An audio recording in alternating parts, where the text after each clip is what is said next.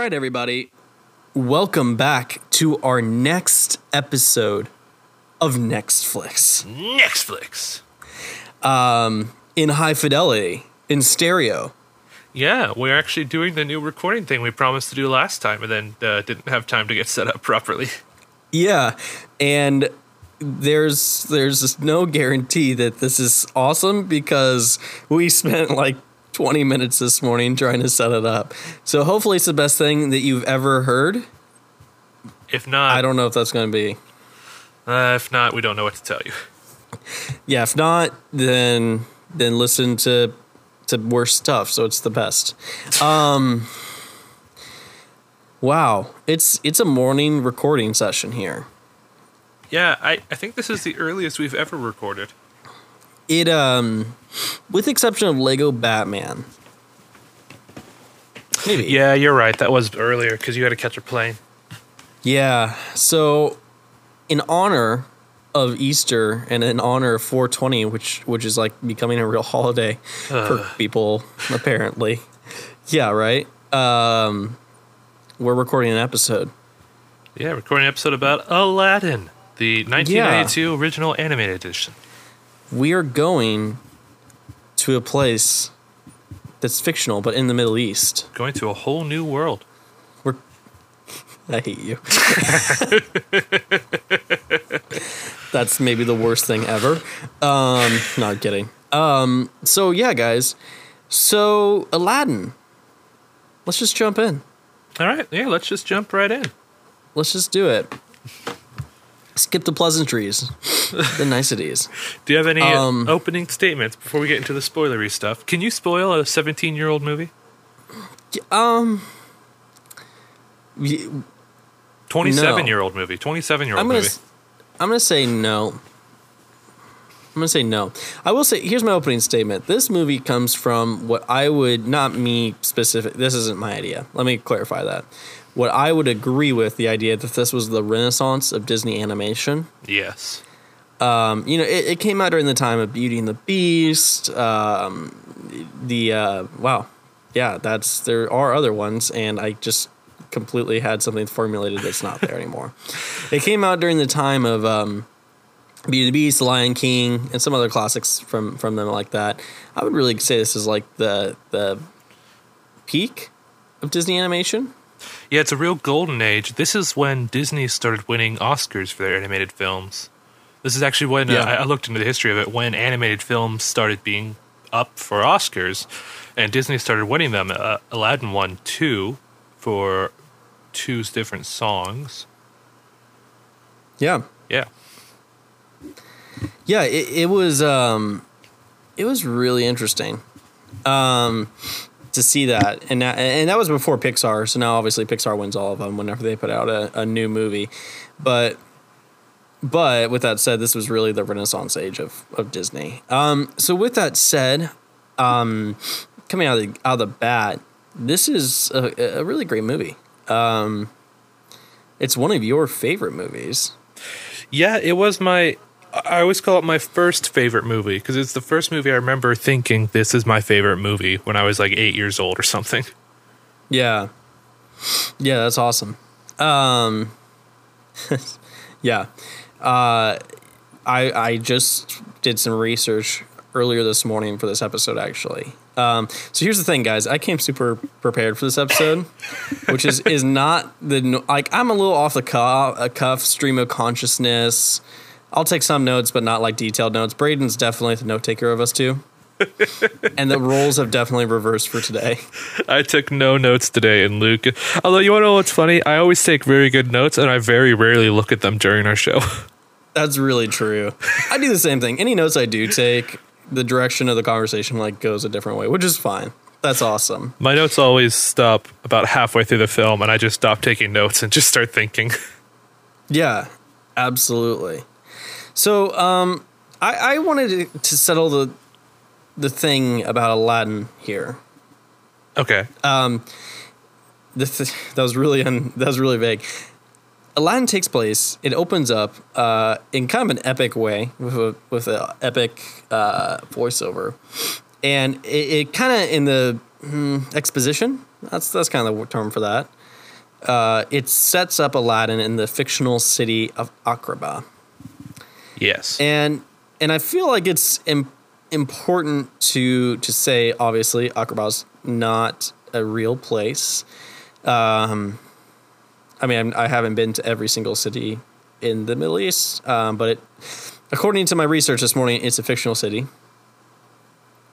But I was like, where is it supposed to take place at? And I found something really interesting is that in some of the original stories, Aladdin is actually in China. Really? So it is an Arab folktale, Middle Eastern folktale. Right. It comes from 1,000 Arabian Nights, doesn't it? Yeah, 1001 Arabian Nights. So it is a folktale for sure. However, it says here, Aladdin is an impoverished, young, this uses a weird word, ne'er-do-well. Oh, yeah. Dwelling in one of the cities of China. So that's interesting. So I thought that was interesting. Which this is before China was a city, and given like how Persia was and things like that way back in the day. You remember that way back when? Yeah. Oh, yeah. I used to have a timeshare there. Yeah, it was a great place. Very nice people.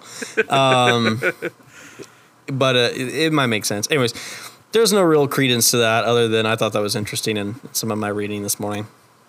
No, it is interesting. Do you have anything else to say before we hop into the film? No, I'm done now. Okay. I would just like to say I love this film. I love the music. It's kind of a roller coaster of a movie. Watching it again, it's very clearly a kid's movie, but I still really enjoyed it, and I'm 24. So, yeah, it's a good film. Yeah, so we're old. Oh, just a little. That's the thing. 21, you're 24. Anyways, so let's just jump in. Yeah, let's just do it. The film starts with a nice opening musical number from the genie, or maybe the genie. Yeah, so yeah, it's this merchant. Well, he has a camel. I assume he's a merchant or a person just traveling with a camel. He's a merchant because he starts selling things. Yeah, so this is definitely an interesting opening to the movie because we haven't met the genie yet. We don't know who the genie is. It is voiced by Robin Williams, that guy with the camel. Yeah, and there was this theory. This is also why I love this era of Disney movies because there's so many fun theories about them. But there's this big theory that that merchant was the genie who, naturally as a genie, is somewhat immortal and has outlived Aladdin and Jasmine and the whole nation of Agrabah. So he just travels around. Like reflected. Yeah. He's framing it, which I really like. It almost sets something up that I'm going to say later. But this genie's framing the story. My vote in the lamp, I guess, is that this is the genie setting the stage, telling the story of the past. Yeah, I definitely agree. I think it's Genie. So, yeah, keep going. Yeah. Very fun opening musical number that doesn't really pertain to the film all that much, but is still fun. And then Genie opens up his shop, or I gotta stop calling him Genie, the merchant opens up his shop and starts trying to sell things to the audience. Yeah. So I want to talk about the musical number real quick. Yeah. This is an introspection conversation into musicals. Okay. And I wrote this down because I had the thought when I was watching it. I was like, I wonder why. Why do musicals work? Because they do. We watch musicals all the time from Disney. If you're into Broadway, you'll go see some awesome musicals there. Les Mis, Wicked, you name it, Hamilton, whatever. There's a lot of cool musicals out there that clearly work so well at telling stories. But why do they work at telling stories? Because Aladdin has a lot of awesome musical numbers in it. That's a good point. I didn't know we were getting to the deep questions this early. Yeah, I'm just right off the bat. I wrote it down. I was like, deep question 1. I think stories and music both try to elicit an emotional response, particularly fictional stories. And I think why musicals work is you're trying to hit a chord with a particular type of emotional response, which is why using music to hit that chord harder can really work. I mean, do you watch Grey's Anatomy? I haven't, but not like enough to know it like by heart or anything. Right. It's pretty common in a lot of the episodes that like toward the end there'll be some song playing just in the background, not like in the show, but in the background of what you're watching, and it's that same kind of thing. They're using that song to hit a particular type of emotion to make you realize this is what we're saying, this is what we're trying to do. And I think musicals do that, but in a more upfront way. I think that's why they work. That's interesting. It's almost that musicals play on your emotions in ways that normal films don't. I think they do it in the same way, just a much more extreme version of it. So it's more dramatic. Yes. And also music triggers a different part of your brain than just watching a show would do, that I think can also help awaken you to the story a little bit. I mean, for example, I've never seen Hamilton. I've listened to the soundtrack, and I'm fairly certain I know the whole story, because music kind of can convey a message in a lot more compact, intense way than just talking or acting can. Yeah, I completely agree. It summarizes the situations up, and it makes it awesome. It makes it awesome. That's my little byline for that. Yeah, I mean, taking that first song where the merchant sings very, very low. I come from a land from like very low, but it's kind of quickly and intense. And then he very suddenly shoots up real high for the chorus, and the music gets big. It's kind of a roller coaster of a song, which kind of also explains the movie. A bit of a roller coaster of a film. So I think this opening song kind of gets you ready for what the movie's about to do to you. I agree. For what it's about to do to you. That's awesome. Okay, keep going. We need to keep sliding along there, or I'll keep talking about this all day. Right. So the merchant tries to sell stuff, and he eventually gets to the lamp, and he tells the story, and it opens like all good stories do in a dark night, where a dark man waits with a dark purpose. I was watching this movie with my wife, and when that part came out, she just looked at me and whispered, "Dark, dark, dark." Yeah. It's very nefarious. It is. And then we get a jump to Jafar. So Jafar is the villain of the story, very quickly, very stereotypical villain. But so good. So I want to talk about Jafar real quick, because I wrote another little note here. The Jafar, he's played... he's a fictional character, in case anyone was wondering. He's originally played by Jonathan Freeman. Yeah. Who has played Jafar from the beginning. He is actually still playing Jafar as of this episode on Broadway. No way, really?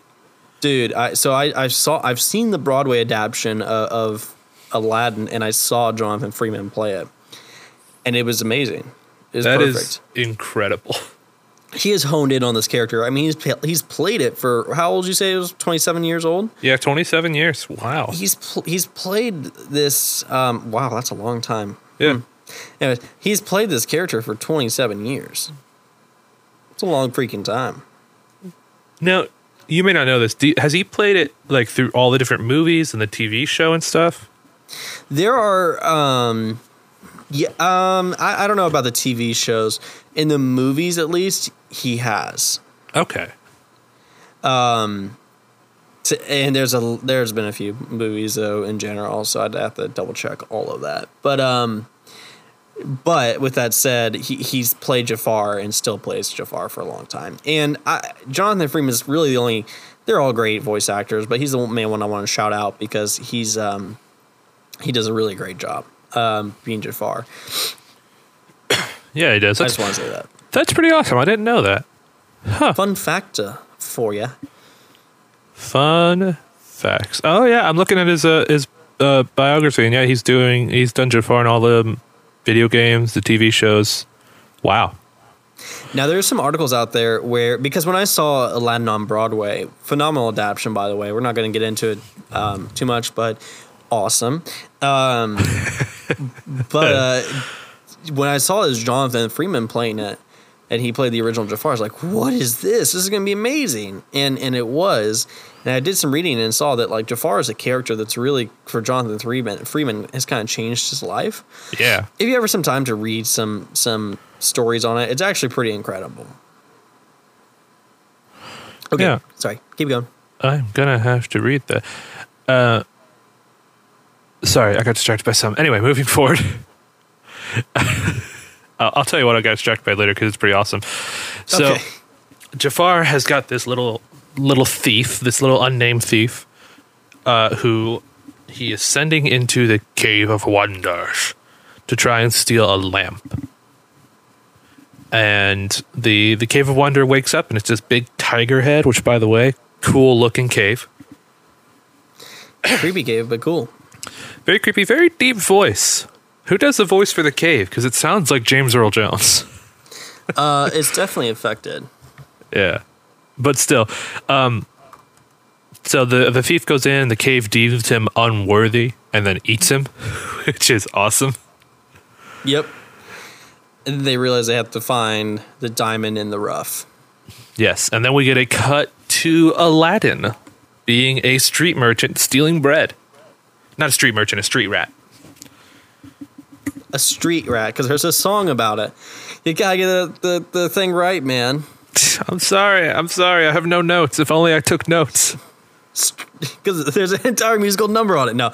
Yeah, so this is where we get introduced to Aladdin. And really one of the coolest ways ever. He's stealing food so he can eat. Because he's just kind of a homeless. I mean, he has a rooftop home, but he's a, yeah, exactly. He's a squatter in that little abandoned building. Yeah. He is. So he's stealing some food. The guards catch him. They chase after him. There's this wonderful musical number. Yeah. Do you have anything to say about that scene?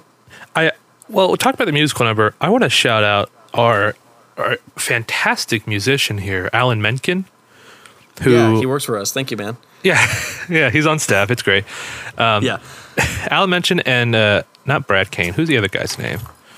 But the two guys who wrote almost all of the music in this film. Yeah, absolutely. So Alan, he is, I wouldn't even say arguable. He is one of the greatest musicians of our time. If you have heard a Disney song not performed by Elton John, it was probably written by Alan Menken. Yeah, or Phil Collins. But yeah, but with that said, he's even done more outside of Disney too. And he's really good. He really is one of the best musicians of our time. Speaking of the composers. Speaking of the Aladdin Broadway, he was on the Aladdin Broadway tour for a while playing the music. He was, and they are, by the way, I just found this out, and it's going to be amazing. Hercules is going to Broadway, and really? Oh my gosh. It's not official. They're doing a short run of Hercules at the Public Theater in New York. Yeah. Which, if you know anything about the Public, it's an awesome little theater, but it's almost like I don't want to say this for sure, but it's like a test theater to my understanding. Not test, but like Hamilton was there a while before it went to Broadway. It's their opening market theater. Yeah, just to see if there's interest to some degree. I think that's why they're doing it. But Alan Menken's been on board with it, which is awesome. That's pretty dope. Is that the thing I saw him and... No, that's a different story. Sorry, I saw this thing on Twitter where him and Lin-Manuel Miranda are working together on something, and I want to know what. I hope so. That's incredible. Holy crap. Anyway. So... yeah, the music, Aladdin would not be Aladdin without this music. It really wouldn't. And I okay, so we're partially doing this because the trailer for the new Aladdin came out a while back, and I want to talk about this one because I think we're both going to go see the new one when it comes out, and we may talk about it, who knows, but it's one thing I wanted to talk about because there's been conflicting reports about what all songs are going to end up in the new film. Yeah. How do you think they could tell this story without the music? I don't think they can. Yeah? Because there's some musicals they do. Like, they told Jungle Book with only, like, one song in it. Yeah, I would say that... You've heard there's only one song in it? In the live-action Jungle Book, came out, like, 2 years ago. Yeah, there's only, like, one song in it. I don't know how I feel about that. It was actually a pretty good movie, even with only the one song. There was a live... Hold on. What? The live-action Jungle Book. It was made by Jon Favreau. It came out 2 years ago. Oh, yeah. Sorry. I was like, wait, there was a more... Okay. Okay, Luke's on page now. Sorry, I've arrived. Hi, guys. Hey, Luke, we're talking about Aladdin. Welcome to be here. Well, sorry. I actually didn't hear you say Jungle Book, so you said Aladdin. I was like, there's another live Aladdin? Oh, What? sorry. Okay. No, don't be. I just was apparently in my own little world. Yes. But when I think of Jungle Book, I don't think of the movie or the music. That's interesting. I mean, don't get me wrong. There's some good music in there. Is that where Trash in the Camp is in? No, Is that that's in Tarzan. Ah, yeah. Okay. Well, yeah. Thank you, Phil Collins. So can't forget that one. That one would not be the same without Phil Collins. That's an interesting point. What is the difference between Jungle Book and Aladdin that you can't imagine Aladdin without the music? Dude, I mean, Friend Like Me, Whole New World, there, to be honest with you, there's actually not a lot of music in Aladdin. I mean, it's a musical, yes, but like by and large, how many songs are in the movie? Like I'm counting in my head. If you're not counting like the little reprises and stuff, I think there's maybe 5 or 6. It's not a lot. No, considering really most not. musicals, it's more like 13. Yeah, it depends, of course, on the approach that the writers take. But with that said, I really do feel like all of them, some obviously more than others, but all of them play a pretty big role in the film. Yeah, I think you're right. I don't feel that way about Jungle Book, the cartoon to the live. There's not as much an integration of the music into the storytelling. Yeah, I don't think so. I mean, I can't tell you off the top of my head some of the songs from Jungle Book. I mean, I really only know Bare Necessities and whatever that's Want to Be Like You. Yeah, I mean, not bad. Don't get me wrong. It's excellent. Excellent film. But I don't know. I feel like Aladdin's iconacy is more so. So I almost don't think you can tell this story without the music.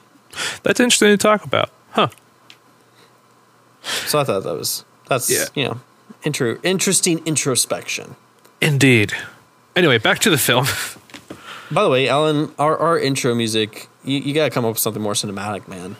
I do. I'm just going to input A Whole New World as our intro music. Yeah, there you go. Alan, we That's need to not have our copyright infringement, is it?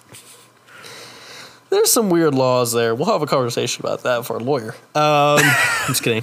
Yeah, our lawyer. We have a lawyer? Okay. No. No. Oh, okay, great. I hired one without telling you. No, I'm kidding. Wonderful. Anyway, back to the film. Moving on. So, Aladdin he kind of shows in that musical number he kind of runs the city because he knows every square inch of it. He's able to evade the guards really well, and he gets away with the bread. And then he gives the bread to these poor, starving kids. Yeah, which was a sweet moment.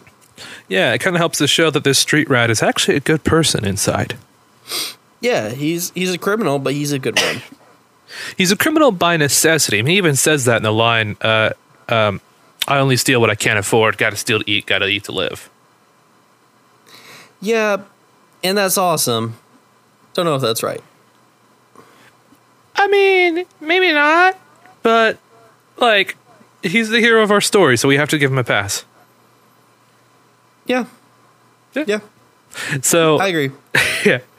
After we see Aladdin and he gives up the bread, he sings his little song about how he's not just a street rat. Oh, which is this where that song comes in? The one that doesn't make in the movie, but is in the musical? Oh man, Proud of Your Boy. I knew you knew what I was talking about. This is okay. If you have not heard Proud of Your Boy, stop what you're doing. Go listen to Proud of Your Boy from the Broadway musical, because this is the greatest blunder to the movie, in my opinion, is that Proud of Your Boy didn't make it.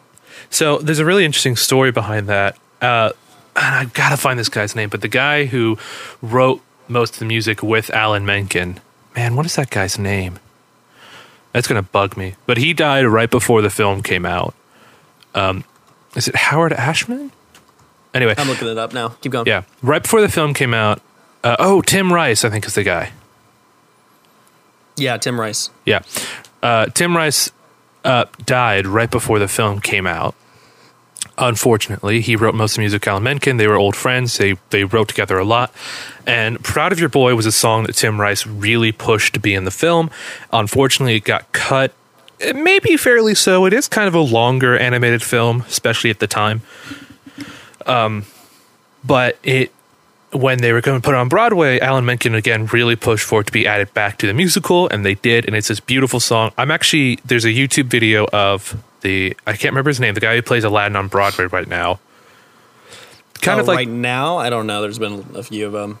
Yeah, it's kind of a like promo video they did where he and Alan Menken, just in the music room, recorded a live version of that where Alan Menken's playing piano and the guy's just singing right next to the piano. I'm going to find that video and put the link in the show notes. So if you want to go to the show notes and watch that right now, it is beautiful and honestly kind of heartbreaking.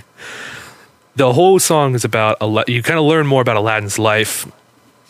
And it's a song Aladdin sings to his presumably dead mother about how he wants to make his mom proud of him and how he's trying to be a better person and get into a better life. And that's why Aladdin is so obsessed with,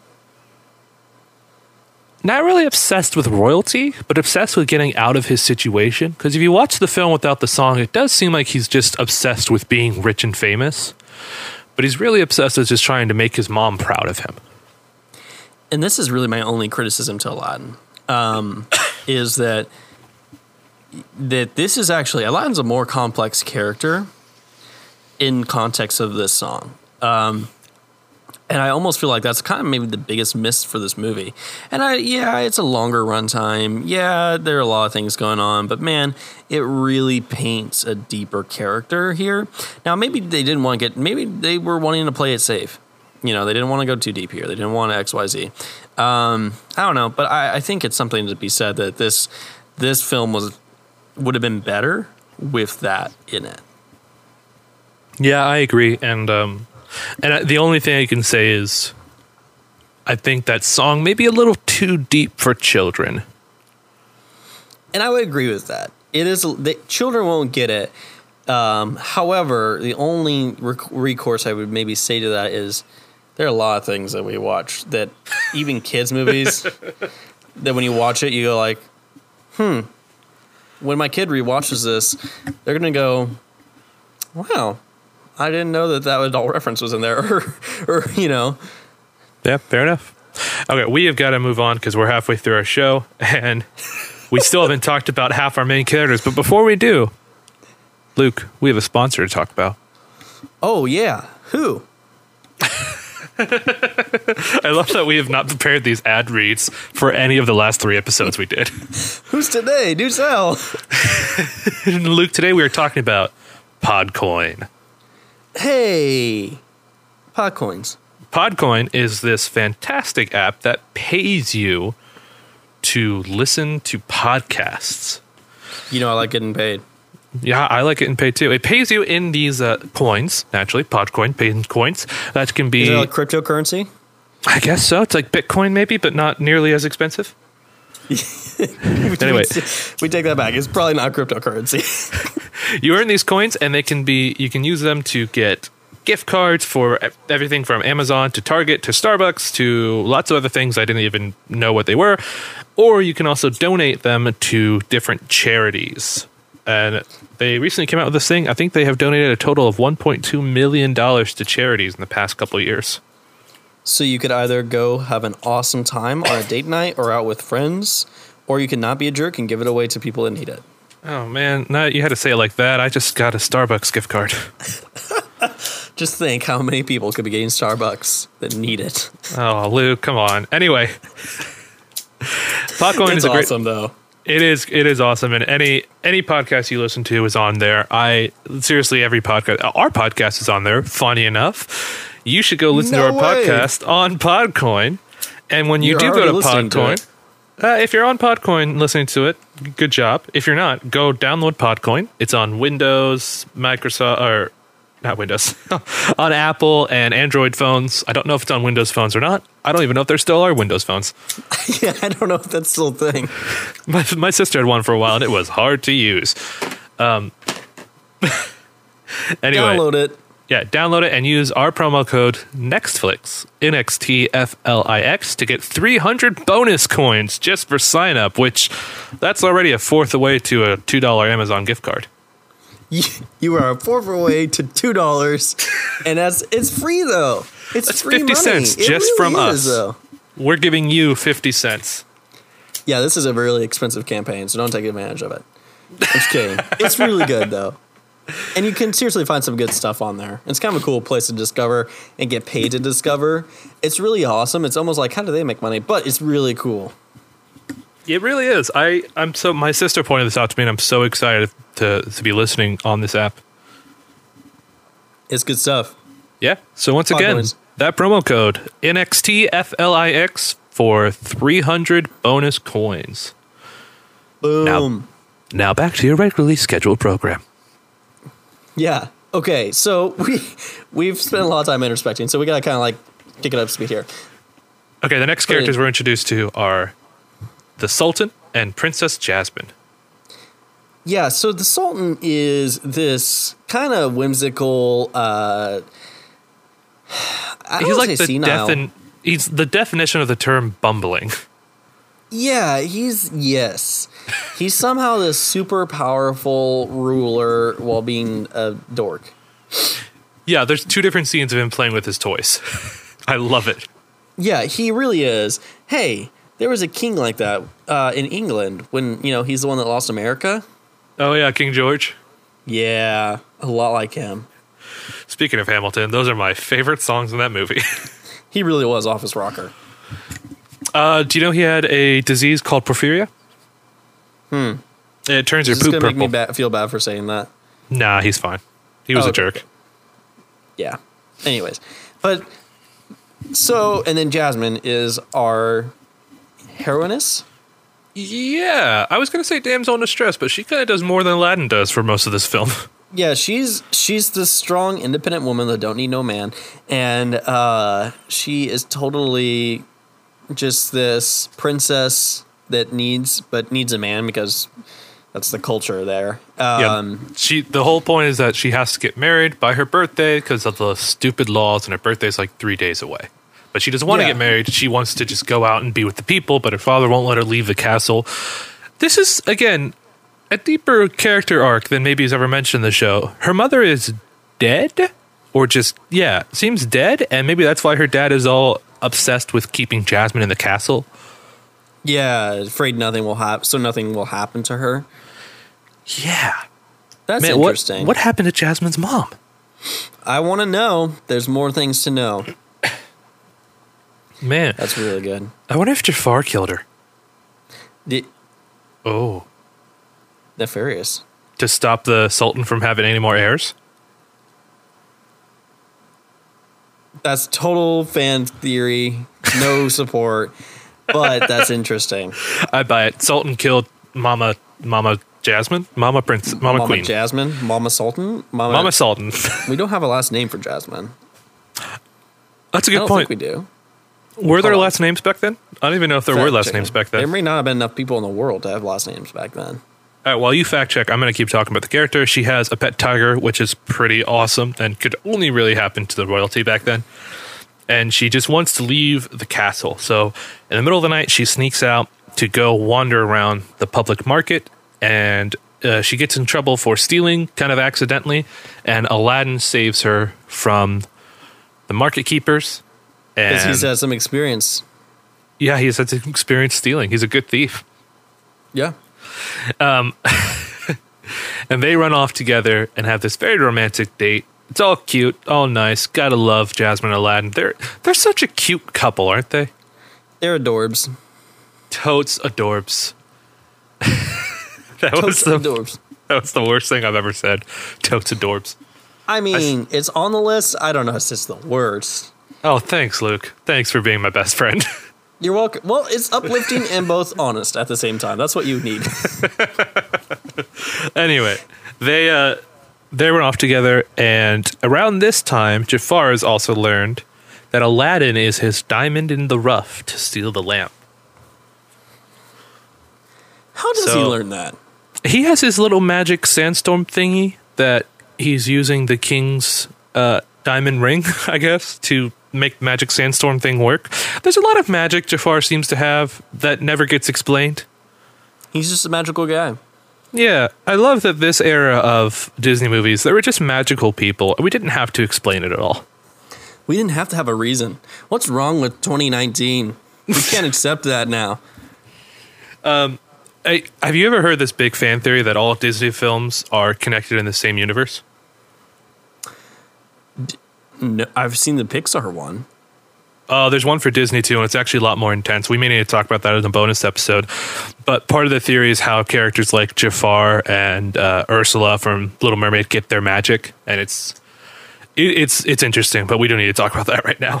Okay, yeah. Keep going. So Jafar sends guards after Aladdin. They arrest him. Jasmine tries to free him under orders of the princess, and the guards are like, "Sorry, our orders come from above you," which is interesting that Jafar is legally above Jasmine. That's weird. Well, technically, she's just a princess. Yeah, she's also heir to the throne, though. Yeah, she is heir to the throne, but I'm curious if... I think Jafar has military support. We never do really get to see any sort of army. The guards are the only real army we see, so maybe he does. Let me say enforcer, so not maybe army, but you know what I mean, though. I think he has the support of the military, but the people have the support of the Sultan. Oh, is this like a Dick Cheney situation? Are we watching Vice again? Vice in the Middle East. Oh, man, that's weird to think about. Anyway, so Aladdin is taken to jail, and this creepy old jail guy, with the help of Aladdin's monkey, Abu, who we've not talked about yet, and is... Can we talk about the animals real quick? Abu and Iago? Yeah, absolutely. Abu, Iago, which is Jafar's parrot, and Raja, which is Jasmine's tiger. They're all kind of semi-sentient, but Iago's the only one who can talk. Yeah. It's weird. They're fun characters. They are, and to be honest, I'm happy with any character that is voiced by Gilbert Gottfried in a Disney film. I feel like they added a lot to the... I feel like they... Well, okay, let me say this again. They added comedic relief. I don't know if they added a lot to the story. You know what, though? Disney had a thing with animal sidekicks for the longest time. They still do, and I love it. I love animal sidekicks. I think it made it fun. I don't know if it added. But it did make it fun. It does make it fun. It's like the Pascal, the lizard from Tangled. He just adds a fun element to the film, even if he doesn't really do a lot. And that's a total thing that every movie kind of needs, is some sort of... Not every movie, but, you know, some movies like this need that. All right. Yeah. Yeah. So the creepy old guy and Abu break Aladdin out of jail to go to the Cave of Wonder so Aladdin can try to get the lamp, and Aladdin wanders in with Abu, and he's allowed in. The cave doesn't eat him, so he is clearly our diamond in the rough. Yeah, and now he's surrounded by all of the gold. But he's told not to touch any of it, only touch the lamp. That legitimately sucks. That's legitimately the worst thing ever. Yeah, Abu keeps trying to take things. Aladdin's like, no, we can't. We can only touch the lamp. It's like when you're a kid and you go to a toy store or something and you can't touch anything. That's exactly what it's like. Or a candy store. Yeah, except with like money that can help you not be poor. Yeah. Aladdin even makes a comment like, just part of this stuff would make me richer than the Sultan. But they do find the magic flying carpet. Yeah, which is awesome. There's a lot of magic in this world, and this carpet is just awesome. It just flies around. It's so cool. I love flying. I want a flying carpet so bad. It's also sentient? Yeah, it is. It makes its own decisions, which is probably why Aladdin's able to take it, because it's sentient and can give itself to Aladdin. Yeah, I agree with that. So, yeah, it's weird. Aladdin doesn't take anything but the lamp, but his monkey does. Yeah, Abu touches this giant red gem, and the cave goes crazy, spewing out this lava, trying to kill Aladdin. And the carpet tries to help free Aladdin. Aladdin gets stuck on the doors, trying to get out, reaches for the old guy. The old guy demands the lamp, and when Aladdin hands over the lamp, the guy just tries to push Aladdin back in the cave to kill him. And that's when we find out this old guy is Jafar in disguise. Jafar incognito. Man, this is the first real plot twist of my young life. It was really dramatic. It was. And then Jafar finds out he doesn't have the lamp because Abu stole it back and jumped back in the cave with Aladdin. Such a good best friend. What a guy. Luke, if I fell in a cave, would you steal a lamp and jump in with me? Man, I would have to definitely say I would consider it more than most people. Okay. I would definitely say that was a great non-answer. It's definitely not a no off the bat. And let me tell you, there are some people it would be a no for. So, I mean, that's something.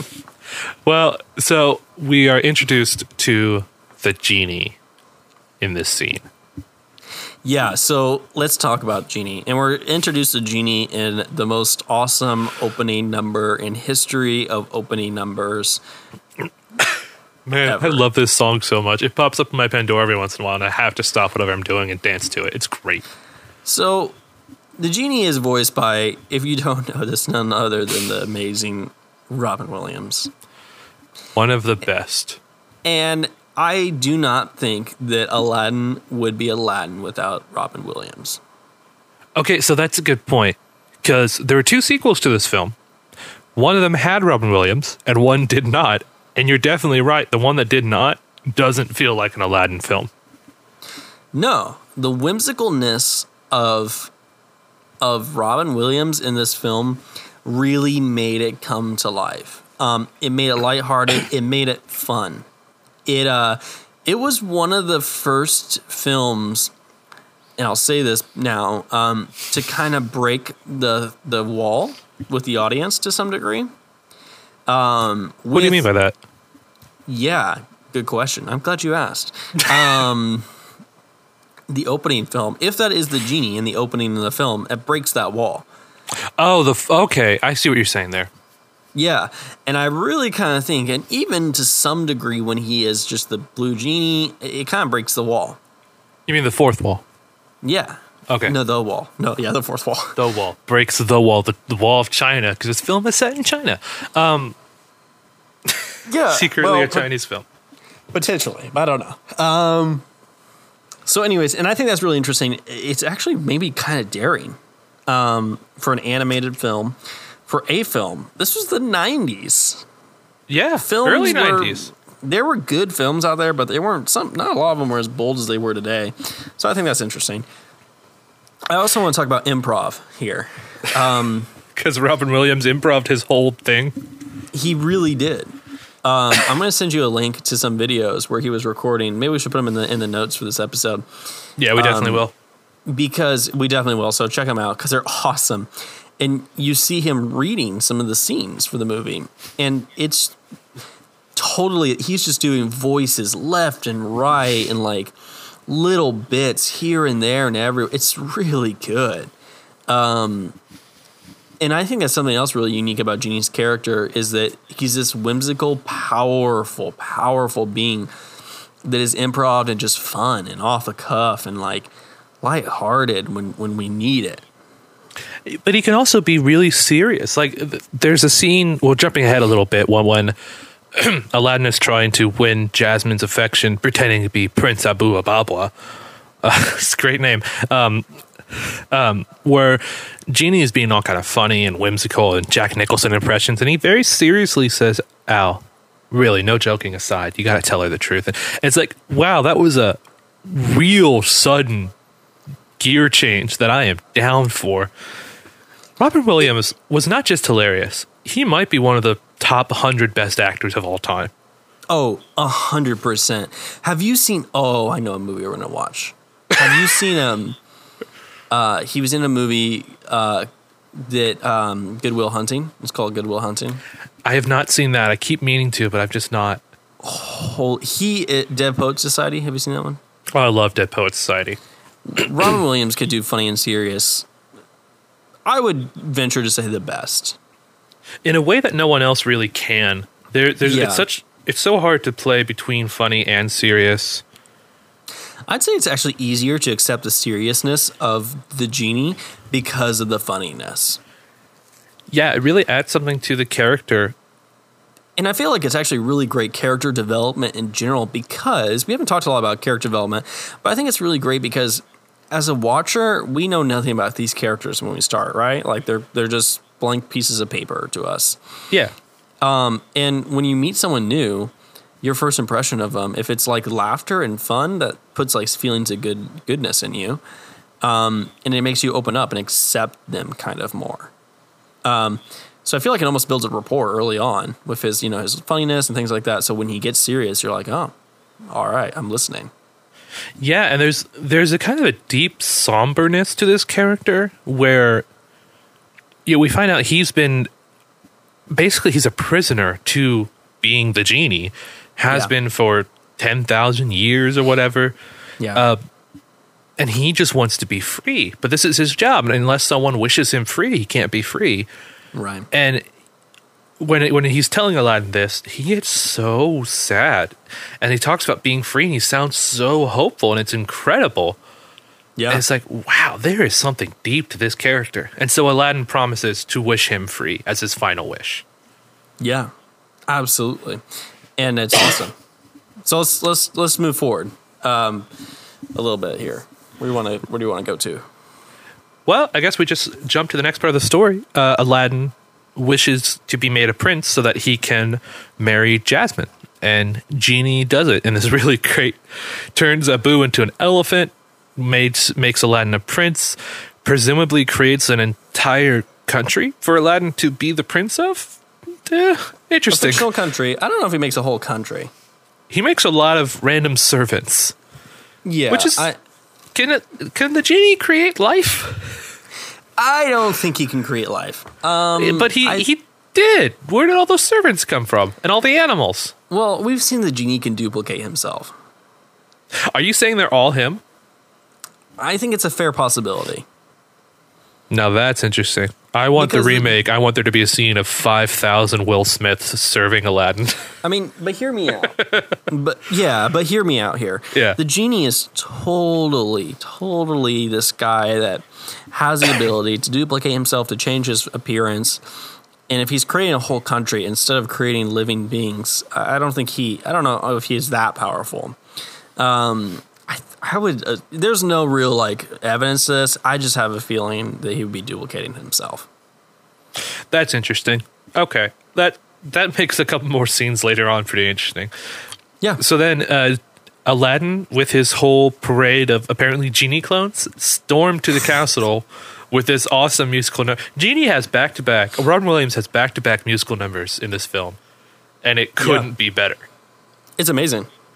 It's really the close of the first act and the open of the second act are both Genie, which is a smart choice.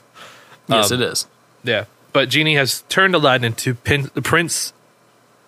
Is it Abu Ababwa? Am I saying that right? Prince Ali.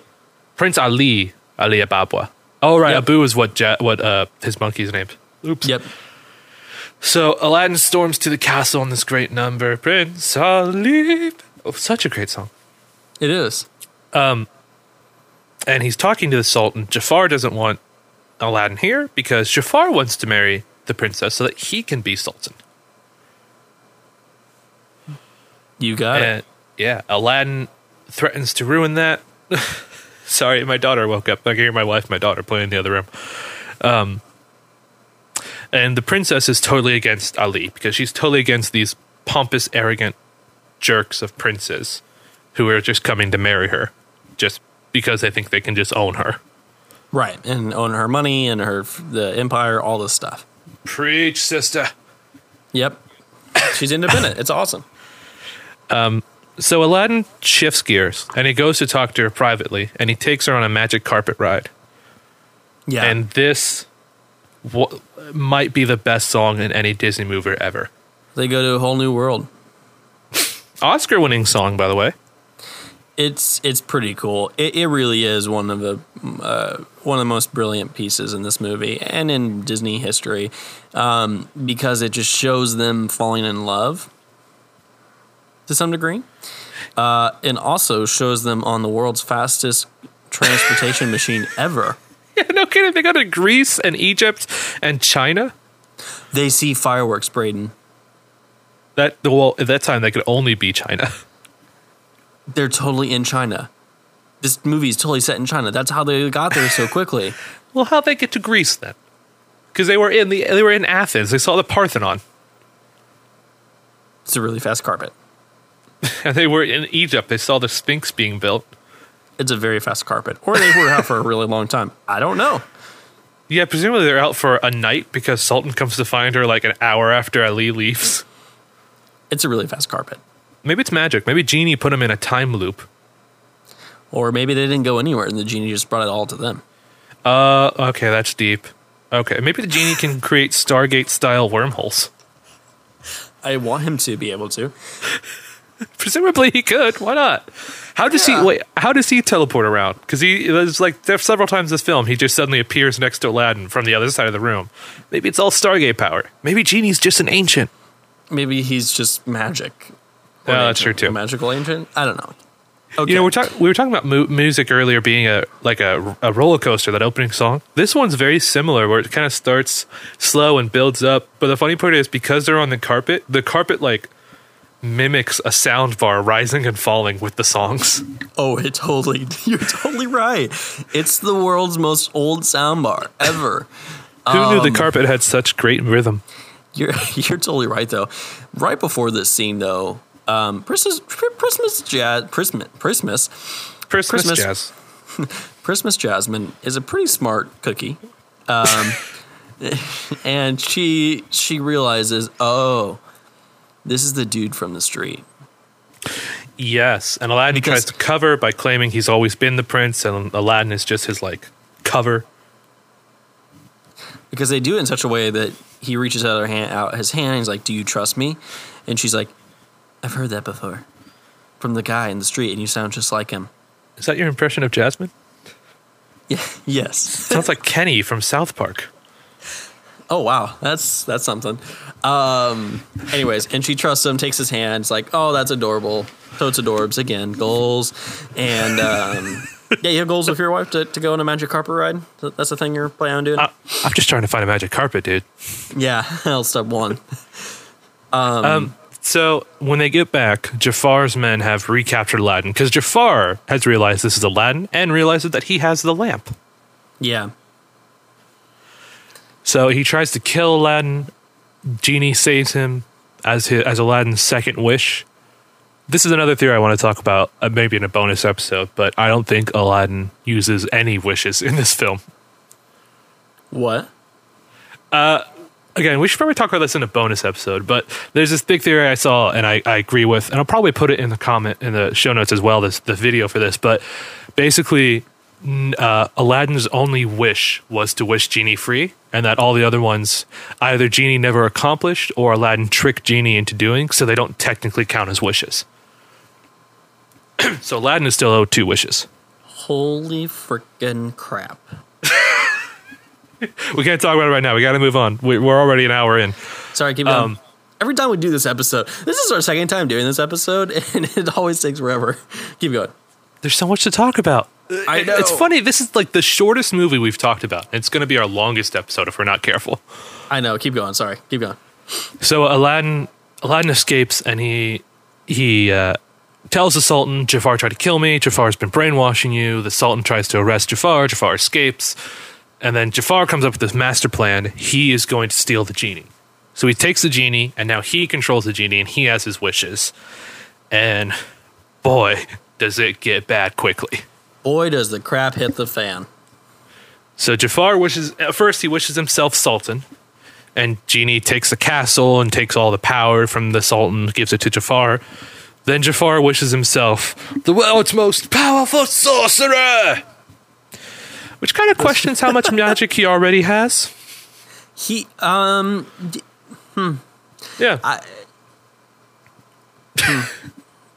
Anyway. So he becomes a sorcerer. A wizard before, now he's a sorcerer. I see. So he becomes a sorcerer. He sends Aladdin off to Russia, it looks like? Probably Russia. It's always Russia. It's always Russia. And he captures the Sultan and the princess, and he's kind of torturing them and trying to get Jasmine to love him. And Aladdin manages to fly back with a flying carpet. And this is where we get this epic fight with Jafar. It really is epic. Yeah, and so this is what I love about Aladdin. So most Disney films, our hero defeats the villain. You know, in The Little Mermaid, they run a boat into Ursula. In Maleficent, they kill the dragon. Not Maleficent. Sleeping Beauty, they kill the dragon. Sleeping Beauty, right? Yeah. In this one, Aladdin really uses his brain, and he tricks Jafar into his own trap. Yeah, he does. Which is kind of a cool change from Disney and those kind of stories, is that it uses more intellect than brute strength. Right, because you're fighting the world's most powerful sorcerer. You can't just fight your way through it. Exactly. And I think that's a really cool change, because I think too often wars and things like that are fought in many different ways. They're not just fought with strength.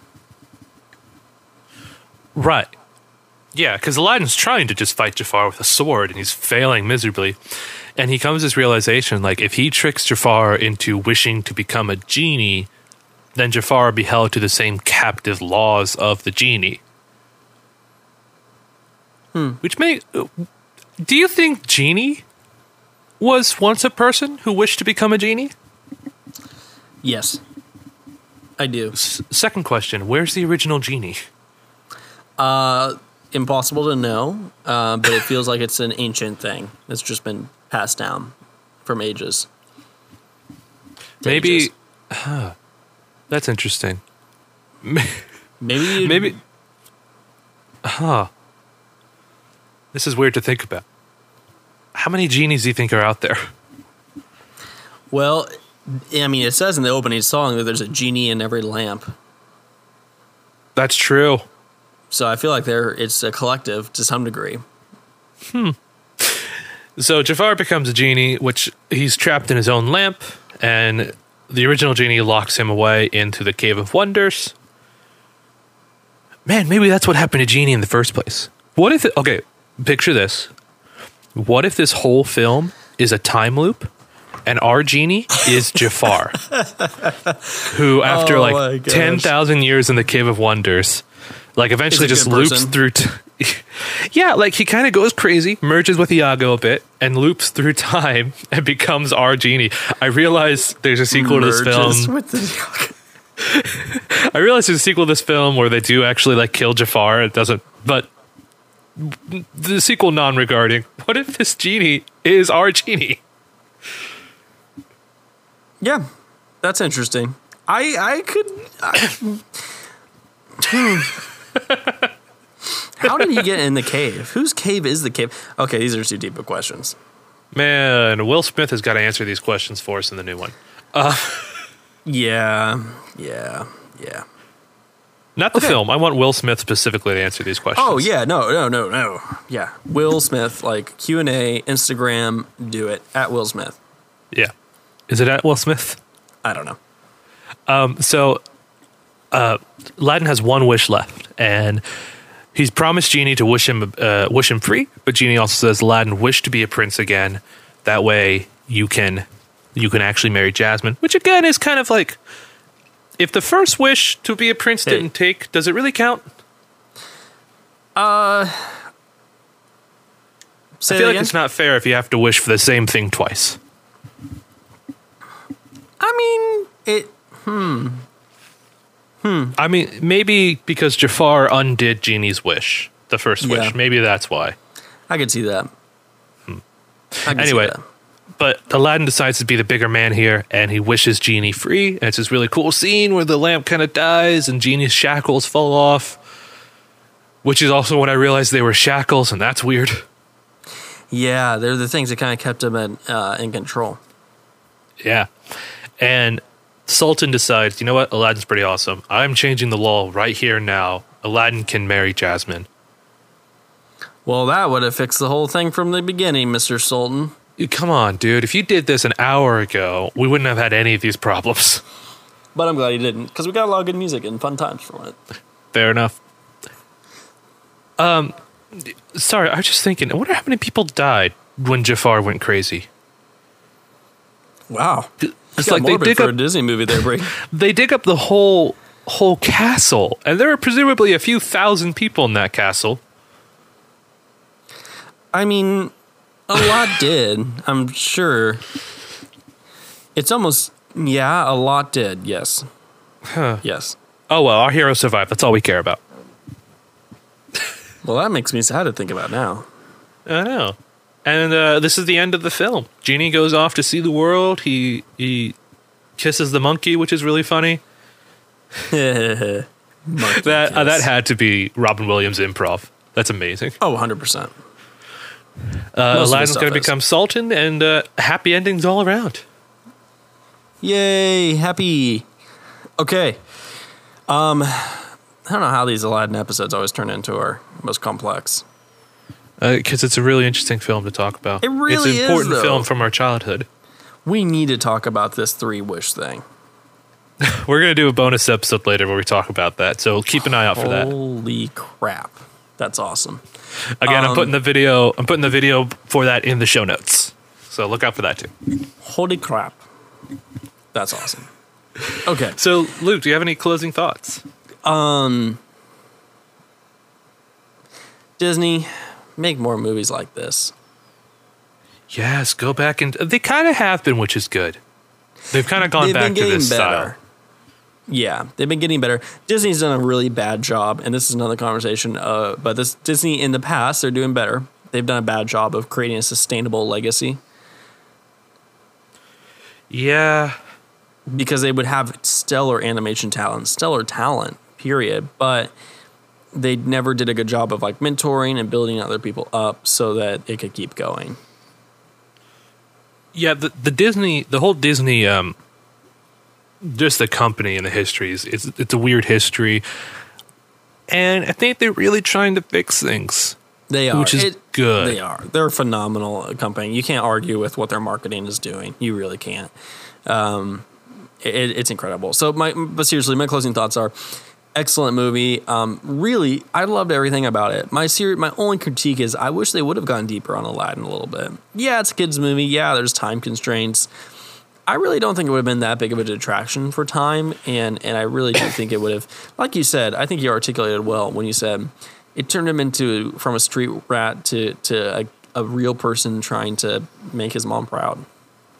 I agree with you, and I really hope they fix that in the upcoming film, the live action, which we may talk about. We'll see what happens when we go see it. Oh yeah, oh yeah. So Luke, what would you give this film using our patent pending rating system? Which I looked into. We actually need to copyright it. We don't need to patent it. So our copyright pending system.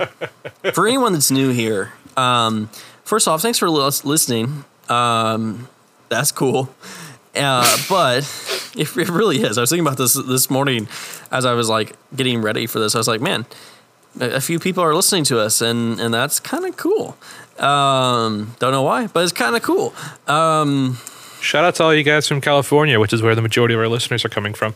It really is cool. We really do appreciate it. But if you're new here, we have a patent pending. Nope, copyright pending. 5-step rating system for movies. Yeah, based on how much time, money, and effort we'd be willing to put in to go see the film.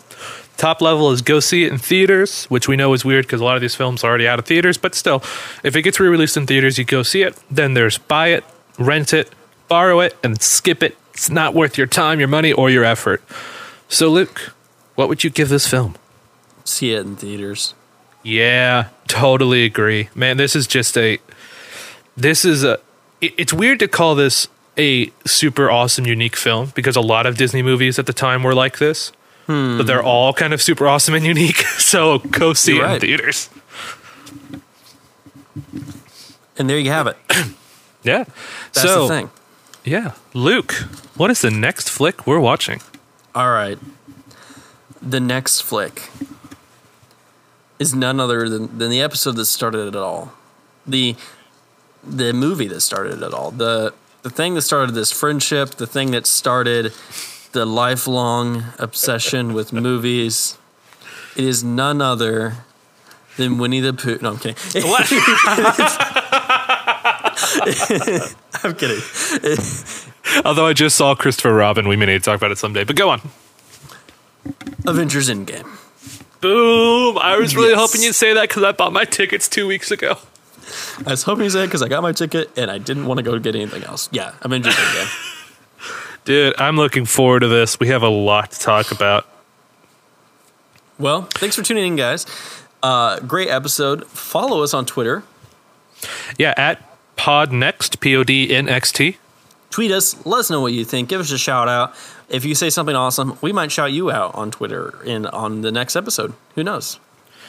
Definitely. And look out for a couple bonus episodes coming your way soon. One about this 3-wish thing, and maybe another special one coming out before the Avengers film.